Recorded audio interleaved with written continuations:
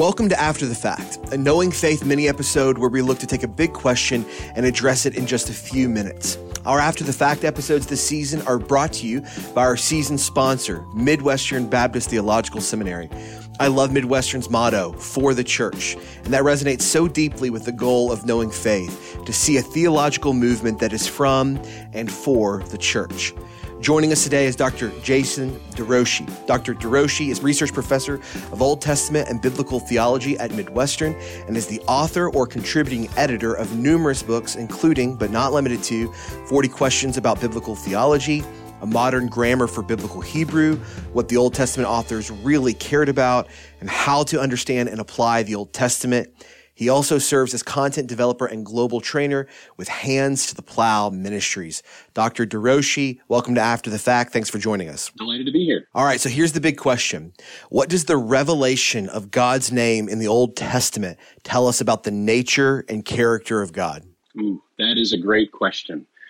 So to talk about the name of God, we're talking about Yahweh. That's his personal name.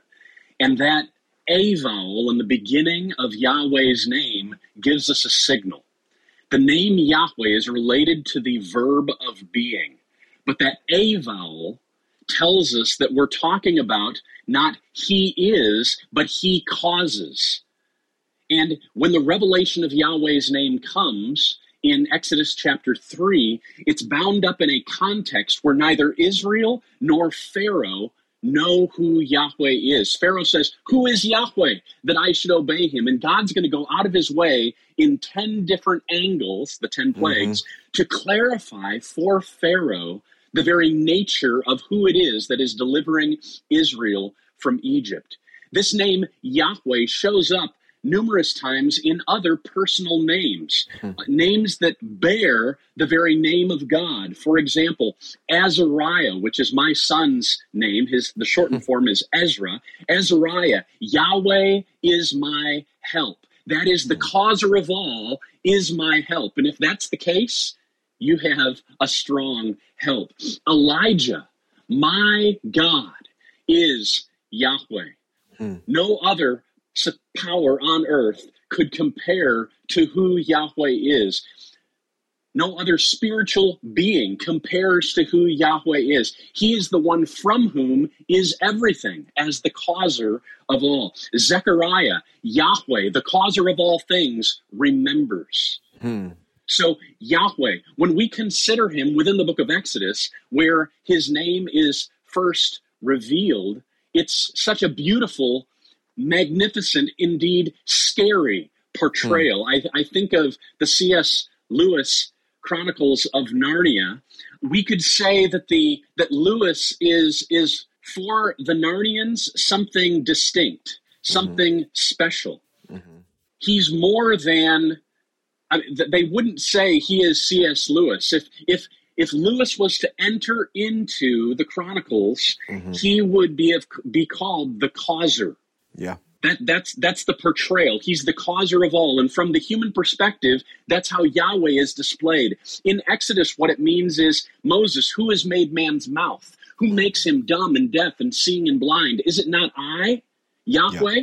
Yep. He's the one who hardens hearts, who controls the very nature of things, so that when he says, let the Nile be blood, it's blood. When he says, let the lights turn off, they turn off.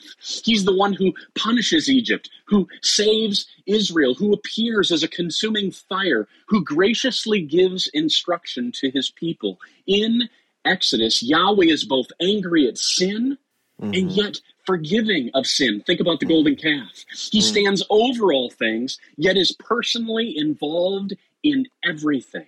Yep. To declare God by his name, Yahweh, is to affirm him as the absolute sovereign of the universe. Yeah. The one from whom, through whom, and to whom are all things, as Paul says in Romans 11:36. Yahweh means he causes to be everything that follows. He's the only uncaused one in reality. So Yahweh as a name, I want to make sure I'm understanding you right. Yahweh as a name is capturing both God as creator and God as redeemer. Is that accurate, or is it just really emphatic on the causality of God or the causal agency of God? Like, is it emphatic on one over the other, or is it holding both of those two things together? Well, Yahweh is built into his name. He's more than the causer of all things. Mm-hmm. Indeed, in Exodus, he declares himself, I am. Right. I am who I am. Yeah. And yet, from a human perspective, as a creature, we view him like the Narnians would C.S. Lewis if he wrote himself into the story. Yeah. We would point to him as the causer, and every time we address him, we recognize him as the causer of everything. It's that broad in Scripture. So let me consider here, if we just take the created side of things, right? Let's just consider how broad God's causing hand is. He created in the past. So consider in the beginning, Genesis 1:1, God created. That's past time. What did he create? The heavens and the earth. Right. Isaiah 40:26 says the same thing. Lift up your eyes high and see who created these. The one who brings out their host by number, calling them all by name. God is the source of every star in the sky.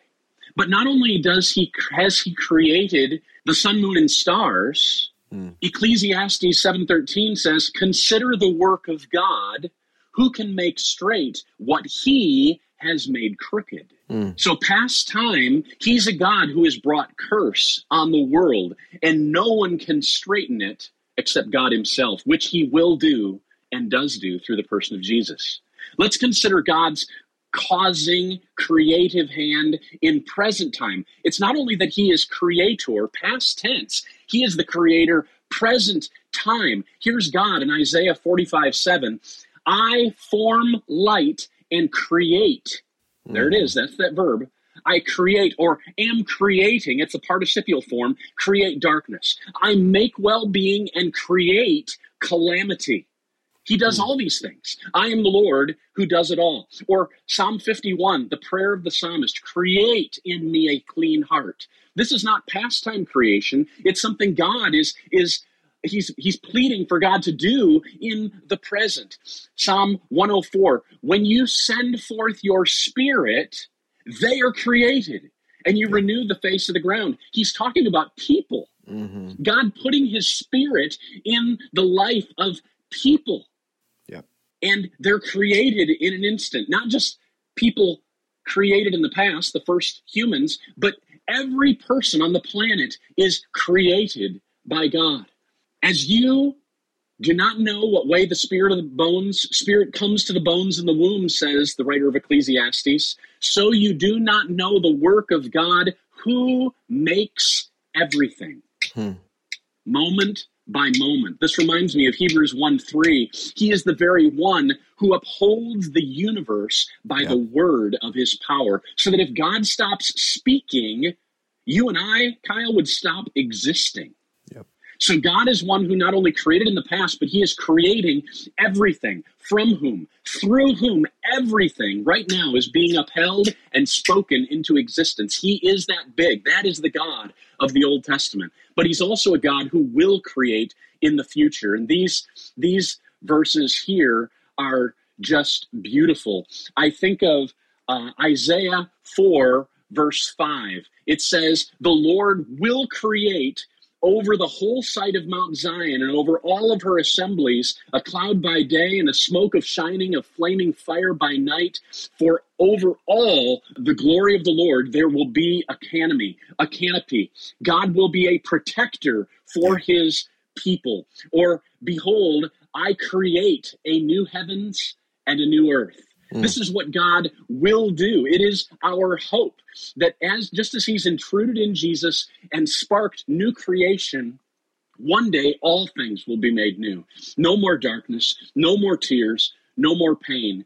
And the God of the Old Testament is the one who gives us such hope, because he's the causer of all, not only of things in the past, but things in the present and things in the future. And therefore, we can rest because he's for us in Jesus. He's that great, that big. And I think of back to the Chronicles of Narnia.